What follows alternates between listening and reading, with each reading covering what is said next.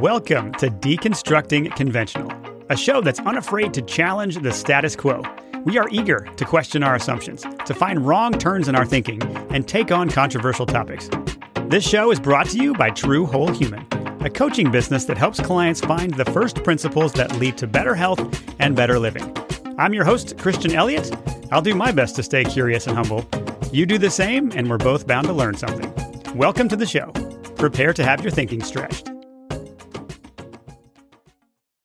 Hello, everyone. Welcome to episode number 17. So today I had the pleasure of interviewing another medical doctor who went through her own great awakening as COVID played out. And she's another example of someone who had the fortitude to question everything, but she did so as someone with a major role in a big institution. And she knew that it would put her career on the line if she got out of line. So we had a lot to talk about, and we talked about what that process was like. So as many of you know, I'm working on a comprehensive guide for detoxing from the COVID shots. And I'm doing my best to give you a wide variety of opinions, and I'll keep bringing you different people who will stretch your thinking. So Heather comes from what you could call the mainstream alternative perspective about these COVID shots. And so besides being someone confident and brave enough to speak out, one thing I guess I appreciated about this interview is that while we focused on the theory that the main mechanism of harm from these injections is the mRNA basically hijacking our bodies and turning it into a factory to force it to make a toxic protein, this so-called spike protein, to her credit, I hit her with other theories about what might be going on. And while she can articulate the spike protein perspective very well, she's also happy to admit that it's a theory and that she isn't dismissive of other possible mechanisms of harm that may have merit. So I'll talk more about those type of mechanisms in future episodes more. But for now, I want to one thing I also appreciated about interviewing her is that while we come from very different backgrounds in terms of health or helping people heal, she's really just a breath of fresh air and such a willingness to investigate, to question things, to think in a holistic way, to help me think in a scientific way. And we've actually spent several hours just going back and forth, and she's really helped me find new questions and accelerate this process. So among other things we talked about is some of her regrets of being someone who used to previously push vaccines. And now she just talks about how she sees her profession differently and what she does differently as a doctor, how her practice has changed. And she also talked about where she begins with people who may be vaccine injured. And she wraps things up with really some great words of encouragement and tells you what to look for when searching for a doctor. And the answer might surprise you a little bit. So without further ado, enjoy my conversation with Dr. Heather Gessling. Hello, everyone. Welcome to today's episode. My guest today is Dr. Heather Gessling. She is a family medicine physician in private practice. She's the former chief of staff of Moberly Regional Medical Center, where she worked for 8 years. She also served as the director of operations for the Global COVID Summit organization.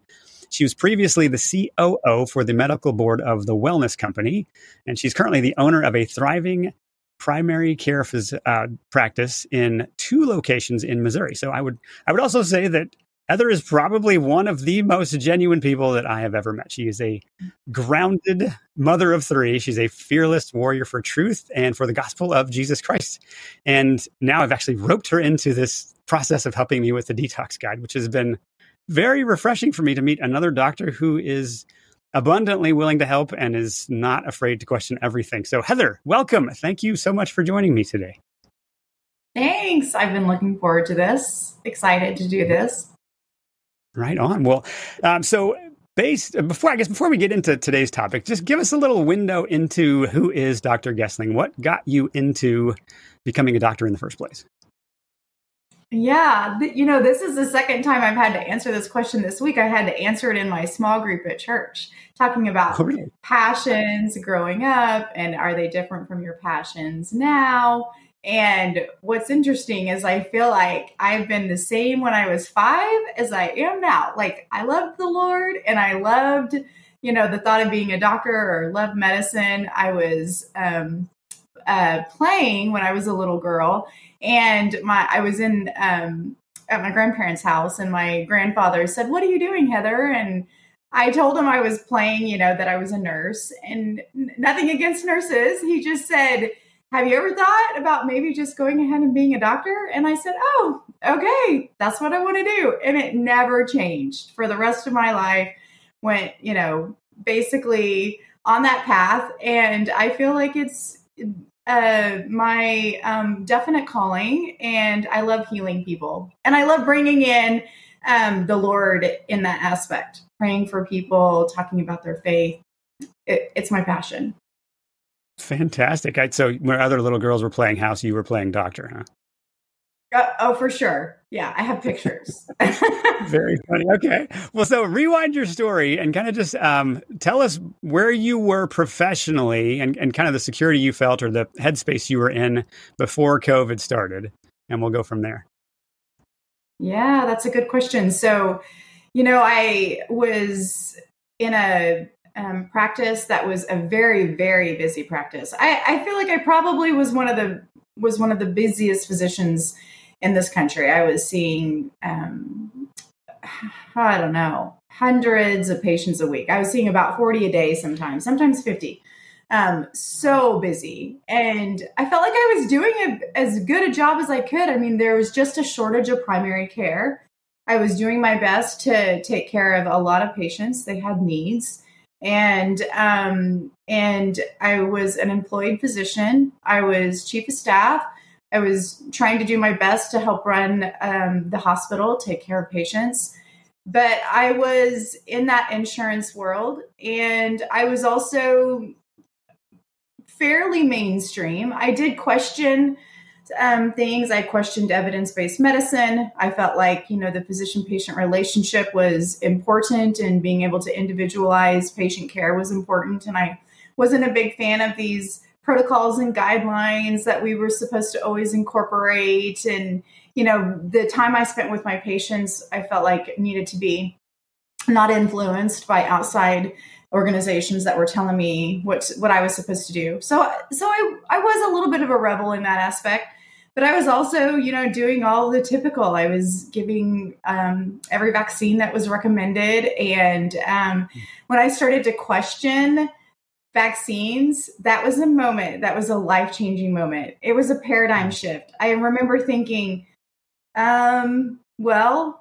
if I dig deep and I realize that these things aren't safe, I won't be able to work here anymore. My whole life will change. I will have to figure out how to, support my family and be a doctor and provide patient care, but it wouldn't be in this clinic because I was actually the director for the Vaccines for Children program at my rural health clinic. And everything about that rural health clinic was centered around giving vaccines and being compliant with our accountable care organization. And anyway, so when COVID hit, of course, everything changed. So it was easy to see that we were being told lies, that there was an agenda. And I am so thankful because that changed everything for me.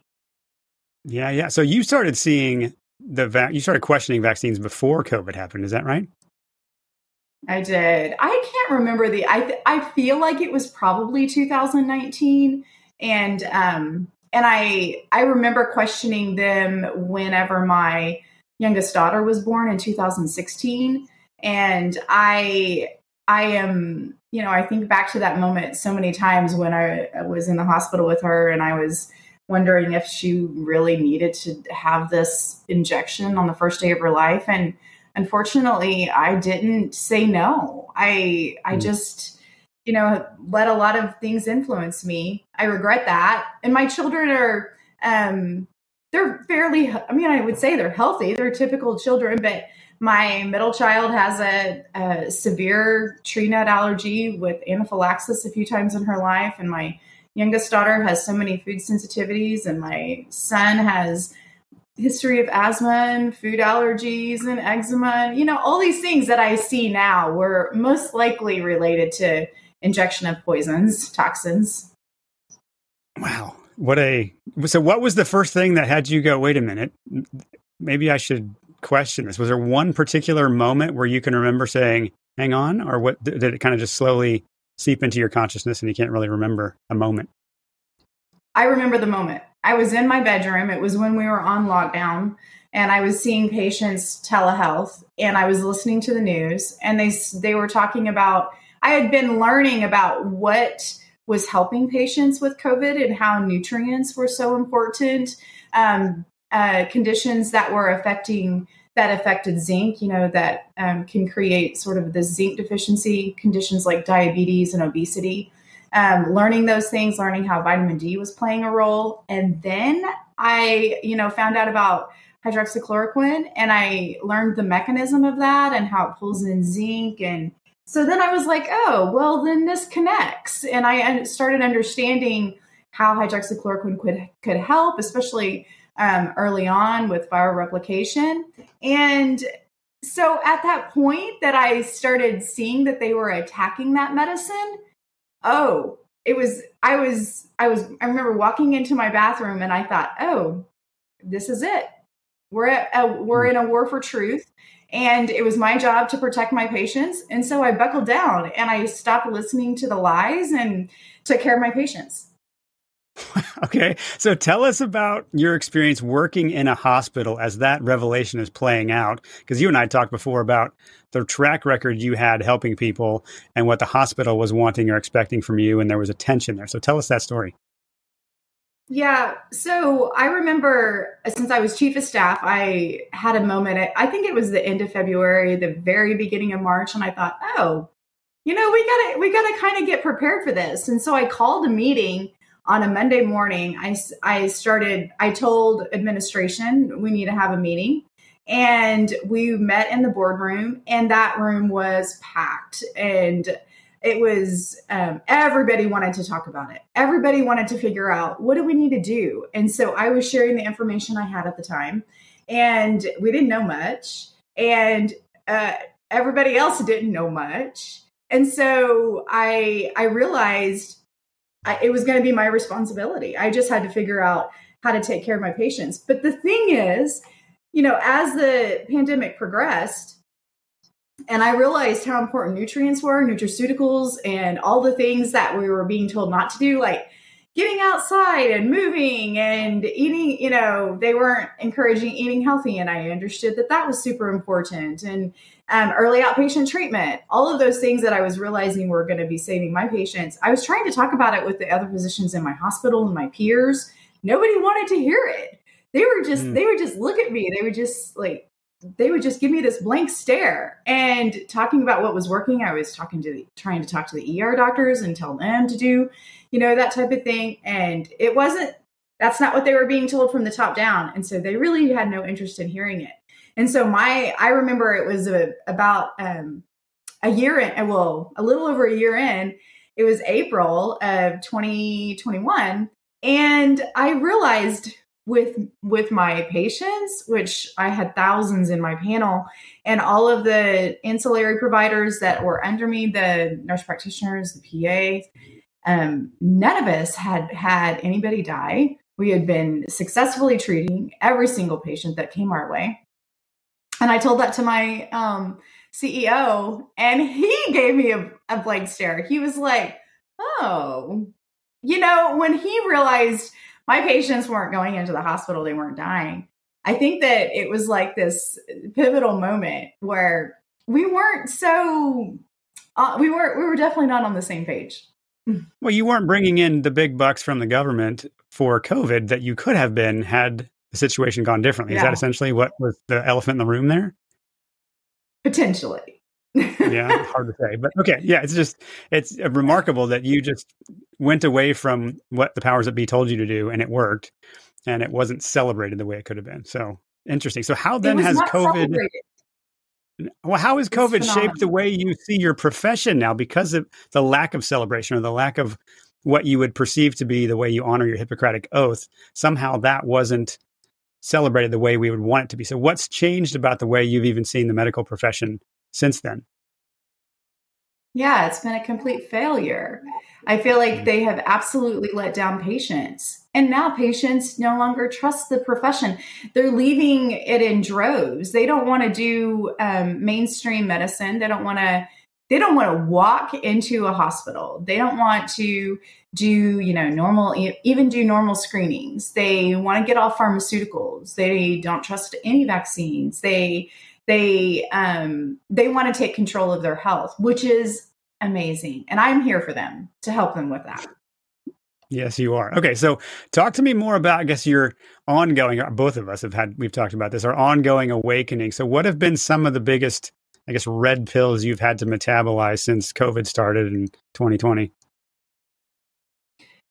The fact that a majority of my training was based on a foundation of not of healing, but of treatment, and a lot of lies, a lot of research lies, a lot of bias, a lot of pharmaceutical company influences, and the fact that the pathway to health is very different than what I learned in medical school. Yeah, I bet. So in what ways then has what you've experienced in the, I guess we'll call the Great Awakening of what the medical profession does and doesn't do well, how has that shaped how you practice medicine now? So I go much more deep and foundational. If they have issues with obesity, metabolic syndrome, nutritional deficiencies, we have to heal that. If pharmaceuticals affect so many different aspects of health, that being able to get them off of those pharmaceuticals quickly and safely is so important. And being able to have them understand that their health is actually, restoration of their health is an attainable thing. Whenever I talk to my patients about restoring their health, reversing disease, especially new patients, it's like they had no idea that that's actually possible, that that's a concept, that they could reverse their diabetes, that they could get off of blood pressure medicines and reverse that disease process, that they'd be able to get off of excuse me, cholesterol medicine, all of those things. They think it's a lifelong thing. Wow, I bet you that is a significant paradigm shift. I imagine if I'm in the shoes of that patient and I've come in expecting you to just give me another pill or another particular thing I need to swallow to manage my health, and you start presenting them with a paradigm of getting off of medications and healing, that's probably something that's just they've not expected and refreshing to hear, I imagine. Has that kind of been their response? Yes, they're like, this is amazing. They're so happy. And, just the fact that they feel like that they have some control and that it is an attainable thing, it gives them such hope. They have, such a... They have agency again, right? They have the ability to nudge the outcome rather than just be a victim of whatever biological fatalism they've been told was how things were going to go. Oh, exactly. But another thing with that that position that they're in, where they feel like they're stuck with being on these medications, is a position of having faith in their physicians and in this system, almost like it's a religion, almost like it's they have submitted themselves to it, and they are scared that something bad is going to happen if they walk away from that necessarily, where it's become their life, oh, I just put on this new medicine, or I had to have this doctor's appointment, that type of thing. Interesting. So that just the mindset that you're in the middle of shifting, if I can feed back to you, what I think I heard is you've had people coming in who have this reverence for medicine or for the doctor, and it's a whole new category to entertain, that this isn't actually healing you. This is just managing some of the symptoms you have, and there's a different way to do this. And they have to, in many ways, metabolize that thought in real time with you to participate in their own healing. Is that essentially what you're saying? Yes. And in addition, a common conversation that I have to have with patients when we're working through this process of discontinuing medications, deprescribing, is their fear of, what am I going to tell my cardiologist? Or, what are they going to think of me? Their fear of not complying with, and this is not all patients. So you're right. There's like these two types of patients that are have become so bought into the system, but they want a better way. And then they come to me. And then there's those that don't want to have anything to do with the system anymore. But these patients that are bought into the system, and we talk about deprescribing, they have to go through this process of realizing that they are in control of their own health and their own body. They get to make their own decisions. It's not determined by their specialist. Their specialist doesn't have control over them deciding to take a pill. That's up to the patient. And so It's like they have lost, like you said, they regain their agency. They have lost that over the years of submitting to this system, of being able to say yes and no. They just comply. Right. Well, I can imagine it's fun for people to realize, I don't have to just be a robot and do what other people tell me to do. I can actually, nobody's ever going to know my health better than me. And for you to nudge them with the words to help them realize that I'm never going to walk a mile in your shoes like that. So your intuition is welcome in the room, and I want to help you thrive and heal. And sometimes that means we don't medicate. And so no wonder your practice is thriving.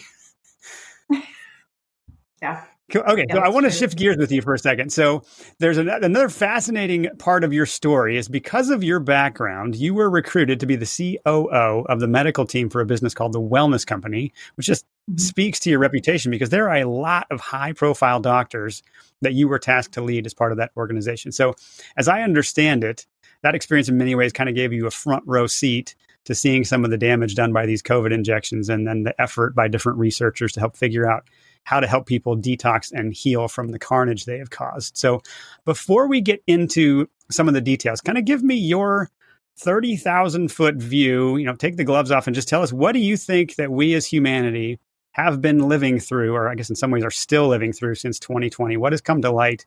And then we'll zoom in on what we believe to be the nature of these shots. Yeah. So my 30,000 foot view, which I think has become more and more understood by my peers, my fellow medical freedom fighters, those that I've worked closely with, is that we're dealing with evil. And it's hard to just say that this is an unintentional consequence, that these deaths or these severe illnesses are just unintentional. And it was really just low, preparation on the part of the government to foresee these things happening. And so it becomes more and more evident that the government knew and that we were given poison and that we were lied to. So that's my 30,000 foot view, which is not the same as what everybody thinks. Some give a little bit more benefit of the doubt to our agencies or to the government. That's not my point of view. Yeah. Well, I think what you're saying is it's been hard to believe them. And I found the same thing. The more you intellectually, honestly, as best you can look at what we've lived through to say this is just well-intentioned, but it's bad judgment, and to believe the best about what's going on. That just doesn't hold anymore. The way you see the suppression of doctors not being able to speak, you see the way that the treatments that we knew would be helpful were not allowed in the room, and then the censorship and the refusal to remove a known damaging product from the market, and the continual approval of that. At some point, you have to entertain uncomfortable questions like, what in the world is keeping this going on? And see, I'm right there with you that there's something evil about that. And it brings up harder to swallow questions of how shall we then live, and what else do I not know? And my gosh, if that's true, then I guess my behavior and my worldview are going to have to adapt to meet that. Is that basically more or less what you're saying? That's right. Mm-hmm. Yeah. Exactly. Okay, cool. So more specifically about the injections then. So what have you learned, I guess the high level, of how they're impacting people? There's so many different adverse events being reported, but I want to get into some of the mechanisms as far as we can tell. So you've been super gracious and patient with me, helping me get my head around what seems to be some of the most agreed upon mechanisms of harm. But tell me what you think initially. What do you think is creating so many of these adverse reactions? inflammation from toxins in the injection and the potential pathologic proteins that are being continuously or at least produced for a long time in those that have taken the injections. We have two different components of what is going on. We don't have, I feel like, absolutely solid consensus on what is in the injections. We also don't have solid consensus on what the injections do or designed to do. But when you look at the conditions that are being created, clots, autoimmune disease, blockages of arteries causing heart attacks and strokes, I think that it's evidence of an inflammatory process. And I think that everybody would agree on that. And I think if you can get to the basics of that, then you can get to the basics of how to heal and move forward from that. Okay. So what seems to be, at least in the research I've been doing, one of the more agreed upon mechanisms of harm in these injections is the so-called spike protein. So let me riff for a second about what I think I understand or what makes sense to me, and you can kind of give me a reality check on it. So as I understand it, the idea is there's a snippet of mRNA that kind of goes into the cell, and in some way the logic is it programs the cell to make a particular protein, and a protein is if you think of, I use Legos as an analogy, like the individual Legos are the amino acids that are used to construct a protein. And so that protein is then the one that we're referring to is a particular one they call spike protein. And sometimes those proteins misfold or they don't get, the construction crew is not very good. And somehow they become amyloid or they become fibrous. And the theory is that somehow the mRNA injection told the cells to continue to make this protein. And what you're saying is it seems that there isn't a timeline horizon where the production has been stopped, and it seems to be an ongoing process. So if I missed something there, tighten up my thinking or help me explain what I may have missed about mRNA and spike protein and how it might be spreading through the body or impacting people's immune systems or that sort of thing. Yeah. So that's pretty good. It's a pretty good summary. So just to help everybody be clear about what we are pretty sure about. Yeah. So the mRNA sequence is a sequence. Well, this is for the two mRNA vaccines, Pfizer and Moderna.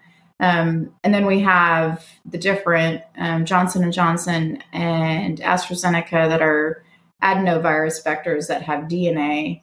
But we'll just stick with the mRNA for now because the end result is similar for all four of them, or for both technologies.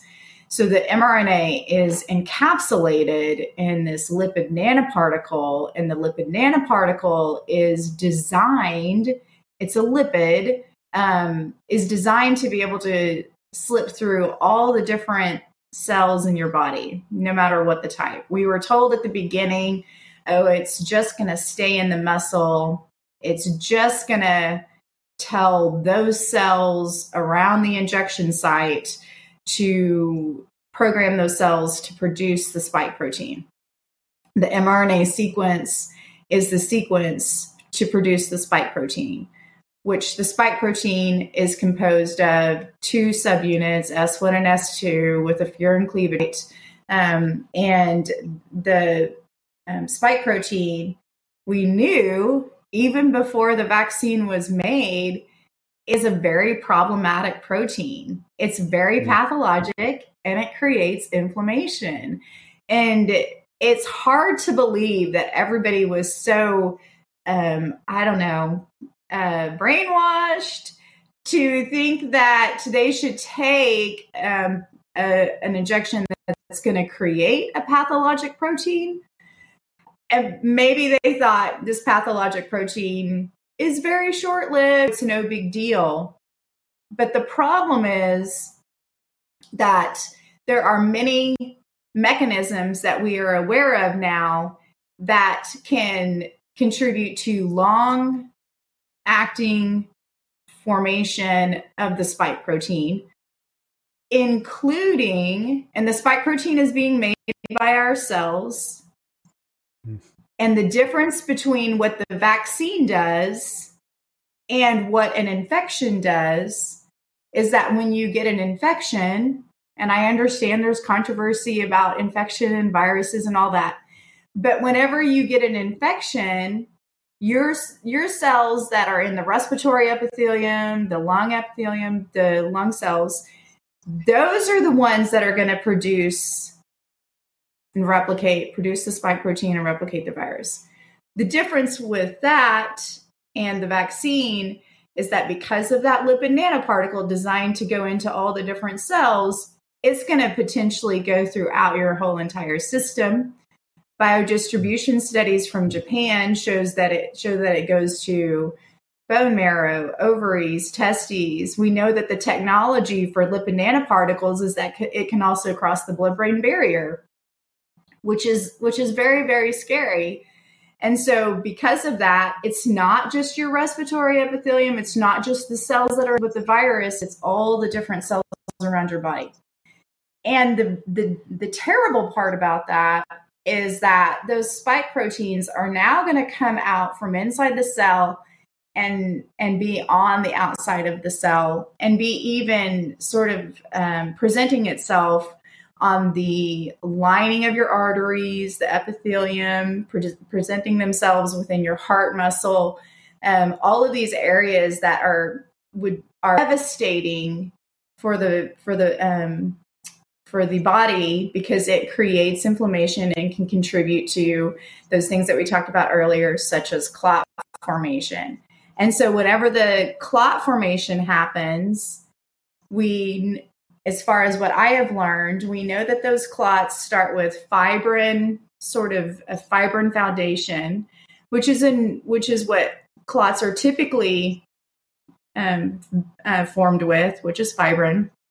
But then there is this protein tail that we've seen, which is a very abnormal substance creating these clots. And they're not the typical fibrin clots. And what these tails or these protein tails are actually composed of, I think we need to get some consensus on, like an amyloid type protein created potentially from the spike protein sort of collecting and misfolding on itself and being very, very hard to break down. And so one of the reasons why patients who have these clots that are associated with the vaccine are not really reacting to typical pharmaceuticals that can help stop clot formation and allow your body to break them down is because these are not the typical fibrin clots. Now, what we know, amazingly, is that nattokinase, which is a proteolytic enzyme, meaning it's an enzyme that is going to break down protein, can not only break down fibrin, which we've known that for a long time, which helps it be a natural blood thinner, but it can also help break down the spike protein itself, which if that's a component of these protein type clots is beneficial. And then we have studies from years ago that show it can break down amyloid as well. And so patients that have been on typical pharmaceutical blood thinners for a long time with these clots are now showing benefit when they start taking nattokinase, which is a nutraceutical. Right on. Well, thank you for bringing that up, because one of the things, as you know, I've been trying to get my head around is these clots. And so I want to see if I can speak a little layman here just to make sure the audience can help picture what we're talking about. So if you're unfamiliar with this or you haven't seen it, there's these fibrous-like vein-shaped clots that they're almost like calamari, or they're boingy. They seem to have some elasticity. If you squish them, they'll rebound. Whereas a normal clot's more like jelly. So if you had jelly on your counter, it would be hard to pick it up with your fingers. Well, these are more like you could tie it in a knot. And that is something that's new since COVID started. And if I think I think if I'm hearing you correctly, what you're saying, Heather, is there's debate on what's happening here, but one explanation is there's this massive runaway overgrowth of these proteins being made, and sometimes they're fold on themselves and they get sticky, and that's one explanation. And the other would be hydrogels. But before I get to hydrogels, is that essentially what you're talking about? Is that type of process? That's what I would say, is that the process is a pathologic process, unlike anything we've seen in the past. It's not responding to typical treatments that we've done for clots in the past. The appearance of them is not like anything we've seen in the past. And I think that recognizing the actual composition or learning what is actually happening is important, but it's not absolutely necessary for us to be able to help the situation and treat the patient or heal the patient. Yeah, I guess to your point, once we've found or identified something that tends to dissolve the clot or the whatever this amyloid structure is that doesn't also damage the body, then we're onto something. And maybe it's an ongoing thing as a preventative for if the body is continuing to make this, and maybe there are other explanations for why they're forming, but that would be one prudent thing you'd say would be just an ongoing measure people could take in order to help their health if they did take the shot. Is that about right? Yeah, agree. And something that I was going to say earlier that I really didn't touch on is why is there this potential long-acting production of spike? And there are so many mechanisms to that. What we know from earlier in 2022, I believe, is that there was evidence of integration of the RNA sequence that had been reverse transcribed into DNA, and they found it in liver cells, hepatocytes. And we know that reverse transcriptase exists in many different areas of the body, including your platelets. And so it can take that RNA sequence and take it backwards to the DNA. And we know that the RNA that is in your body that is injected is not degraded the same as RNA from your own body because of the fact that they have a synthetic pseudouridine nucleotide in that sequence. And so it's sticking around for a long time and doing its damage, wreaking its havoc. Another thing that we have recently found out is the fact that there is evidence, multiple labs across the country, and I think across the world, have now found evidence of DNA contamination in the vaccines. Well, how did that get there? Well, the production process that was the quickest and probably most economical was using DNA plasmids to do quick and large scale production and replication of the sequences that were used for the mRNA sequence. And what they did was, in trying to produce the vials, they didn't really clean up the DNA plasmids. They tried to just chop them up and think that was, adequate process. And so these vials have now been tested and they've had billions of copies, billions of pieces of the DNA from those DNA plasmids. And the problem with that is that it can then go replicate inside your E. coli, your gut biome, and potential spike replication indefinitely from these cells, from these E. coli cells that are now spike factories. And that is a big, big problem. And that's another way that spike protein production can be indefinite.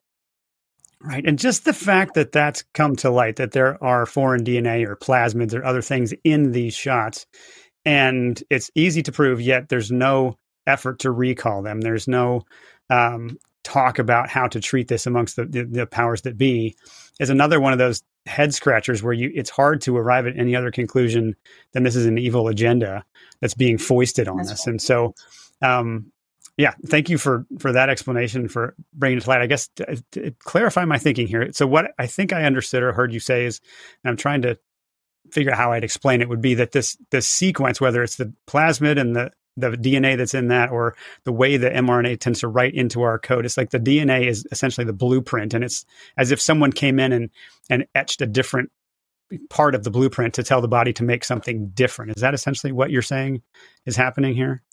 Or did I oversimplify that? So it can happen through the DNA integration, or it can happen through the long-standing mRNA sequence that's still sticking around. Got it. Okay, so the other topic, I guess I want to go over some of the, I guess, more highly controversial. There's some of the spike protein seems to be the thing that I guess in the mainstream alternative, if you will, is the least debated or the most leaned upon as the explanation. But there's several other potentially controversial mechanisms of harm. And I'm sure you've seen some of the rather dystopian things in the patent record about self-assembling nanoparticle vaccines or cryptocurrency based on body activity data and graphene oxide being used in the vaccines. Even Pfizer admitted in their February 2023 document dump that they were using graphene oxide in their trials. And then just this month, actually, there was a paper published that showed that there's a cancer drug now that can be delivered to a particular part of the body. How they pull that off, I don't know. But they can use graphene oxide to carry a drug to a particular part of the body, and then they can use a cell phone to tell the medication to unlock from its package. And so those are just a few of the mad scientist type things that are available to be seen if you're willing to look for it. So given what we've talked about so far and what appears to be a clear coordinated attempt at genocide, and that given the growing number of people who claim to have found other concerning ingredients in the shot, what's your take on the plausibility of things like hydrogels or heavy metals or graphene oxide or even parasites? And what's the plausibility of those being found? And am I just totally falling for crazy conspiracy theories and being distracted, or are there other potential concerns that we should be looking into? Yeah, so this is a good conversation, because we want to, know truth, and we want to be able to treat patients. And there is so much information out there, and some physicians will say, well, that's kind of crazy talking about the graphene oxide or the hydrogels. But if we can recognize that they have declared themselves, such as with the article that you read with the graphene oxide being able to be manipulated by a cell phone and being turned on and activating that medication, it shows us that these things that have been discussed are not crazy. And I think that it is important to always be ever diligent in doing, the due diligence and process of trying to get to the bottom of what they're actually doing to us, even if we might not all agree, even if we might not all have a consensus on what is happening. We have to be able to say, well, what is the most common denominator? How do we move forward? How do we heal, and how do we treat, no matter what is happening? But I don't think it's crazy, and I don't think it's a waste of time to be able to investigate those things. Okay, good. Thank you for telling me I'm not crazy then, because I guess I really want to cover all our bases and find out what really is this. And to me, the hydrogel is a fascinating one. If polyethylene glycol is a hydrogel, or if it is something that could be harmful and we overlook it and all we focus on is a spike protein, because I've recently been studying so much of this exercise of trying to put this guide together has been trying to define terms. And we throw around so many words as if we all know what we're talking about. And sometimes we run over words, and hydrogel was one that was, to me, I had to get my head around. I just thought of it as like it's fat that surrounds it, so the whatever the package is, the payload can be delivered. But a hydrogel is actually, if you think like diapers, like something that absorbs a huge disproportionate amount of water for the size that it is. I've seen my kids come out of the ocean with a diaper on, and it's amazing how huge the diaper becomes, right? Or some way, I don't even know where they got them, but my kids have these little tiny balls. I think one of the neighbors gave it to them. It's about the size of a BB. And they put these, maybe a quarter cup of them in a bowl and then poured water over them, and they ballooned up to this huge thing that overflowed the bowl. And if that's what a hydrogel is, and it's in these injections, I think to just dismiss that, to me, that might even explain clots on some level, that something could absorb that much liquid, maintain its integrity. If we overlook that or don't have a way to disrupt it, that would be problematic. But I guess I take comfort in your perspective that it matters less maybe what they are, and do we have a mechanism by which to dissolve them? But I do hope people take up the challenge of continuing to research these hydrogels and these clots and figuring out how to prevent that. So do you know of anything in particular that might help people identify if that could be a something they're dealing with? Is a D-dimer test the main way you might find that? Or what other things might indicate that you've got some of that clotting or swelling or something else going on like that? Yeah. So the clotting, I do know that the D-dimer test is, the D-dimer test is a test that shows fibrin degradation products, which indicates that you have a clot and that your body is trying to break it down, or that you are breaking it down, at least that there is likely presence. Now, it's not a specific test that shows that you have a clot for sure. If you have no D-dimer, it's pretty solid evidence that you don't have a clot. But if you do have elevated D-dimer, it's pretty decent evidence that you might. And so there is that. But I'm on the hydrogel.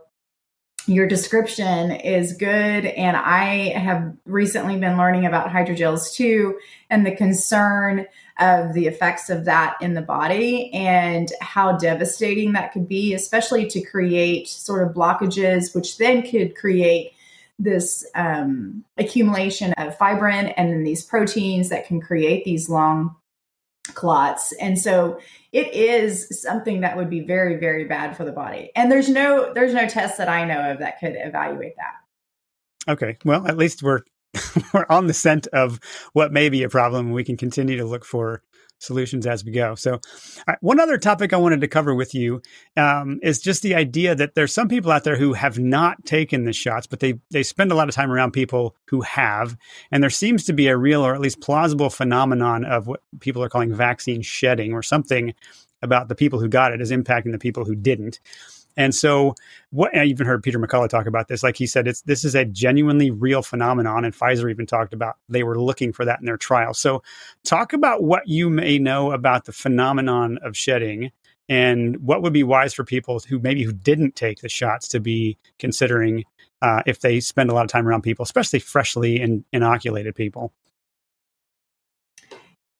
Yeah, I wish we knew more specifics about shedding. We know that there are effects of being around the vaccinated, as far as affecting menstrual cycles, even creating such significant inflammation that patients even develop myocarditis after having close exposure to a vaccinated person, and other effects that are similar to the vaccinated.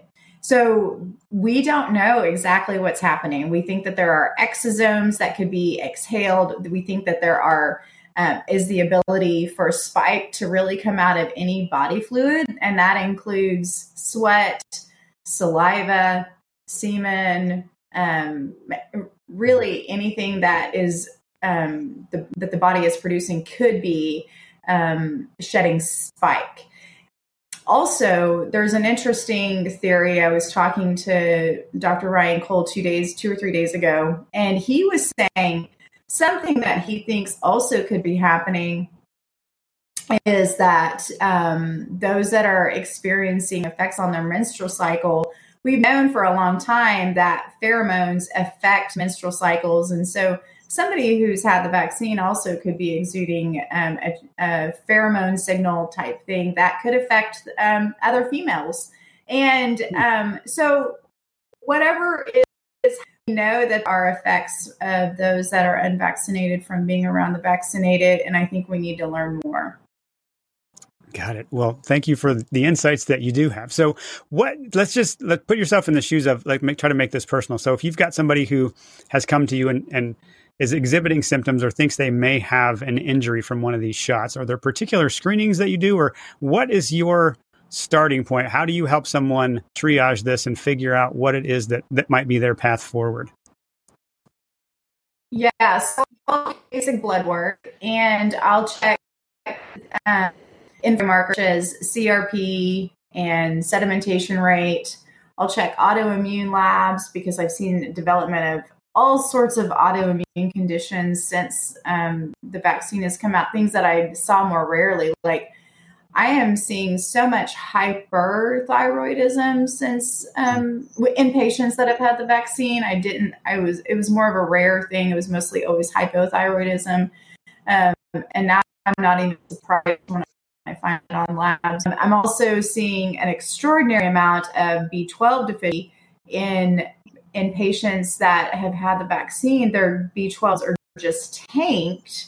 And we know that the B12 levels are affected by the intrinsic factor, which there can be an autoimmune process against the intrinsic factor. And so they're not absorbing B12. Man, that has been such a new phenomenon to find a low B12 in almost every single vaccinated patient. And basically just looking for inflammation, D-dimer, and sometimes cardiac enzymes. And if we can get to do some foundational work on healing and identifying nutritional deficiencies and identifying if there's inflammation and autoimmune diseases, then we can start making some progress. It has been very rare that I haven't had some success in patients. Now, it doesn't happen fast, and it doesn't always happen completely where they feel is completely back to normal. I think that's going to take time and definitely not being insulted with further toxins. But I would say that in general, checking for those things as baselines has been pretty helpful. Right on. Okay.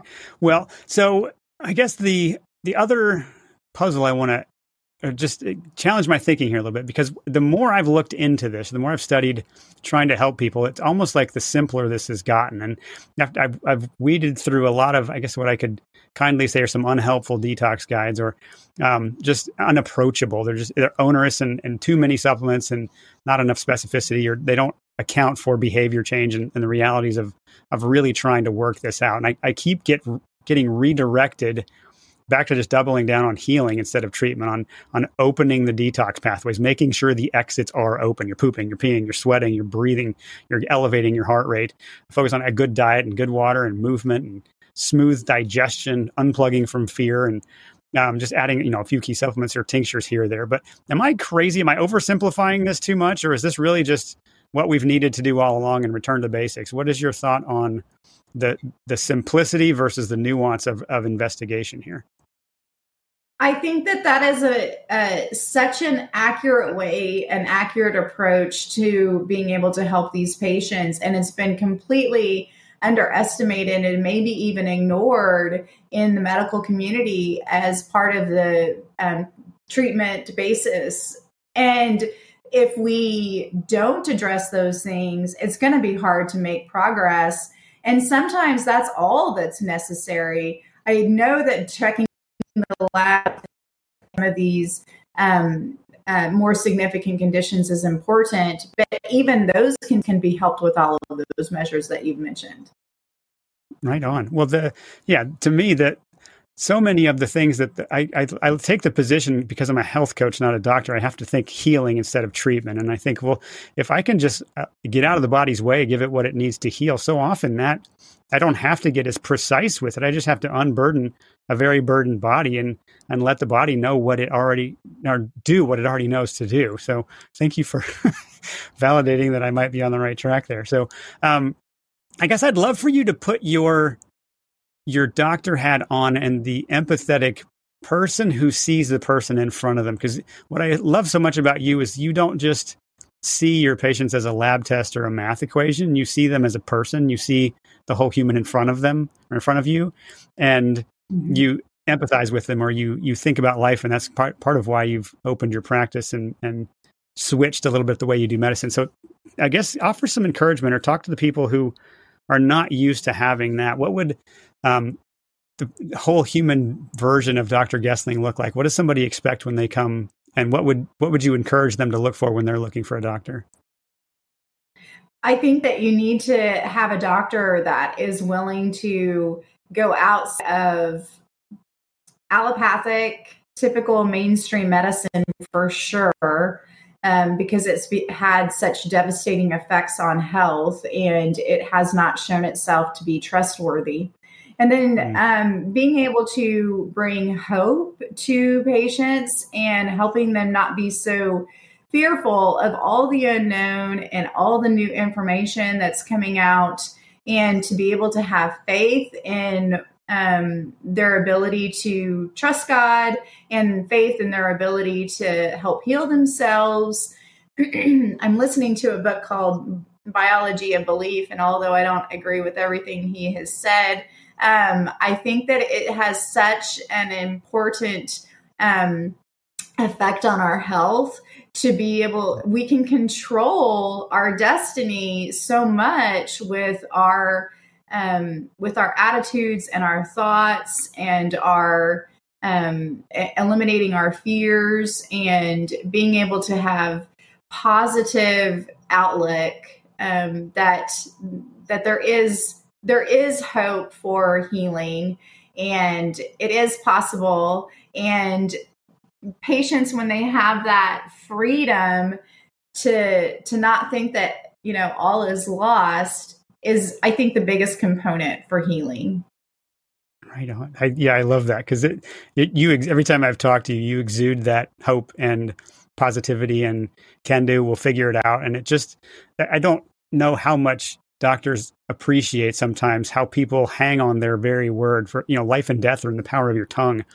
And you have the opportunity, and you speak life and you speak hope. And it's just fun to be in your orbit and watch you encourage people and lift them up with your words, but also your knowledge and your calm presence and level-headed. Hey, that might be, so let's investigate it and let's figure out what's here. And I'm just thrilled to know you, to be able to introduce you to other people. I can't wait to get this interview out and see who it helps. And thank you so much for sharpening my thinking and letting me push you in return, and iron sharpening iron. So any other final words of encouragement or things you want to say to people as we wrap up here?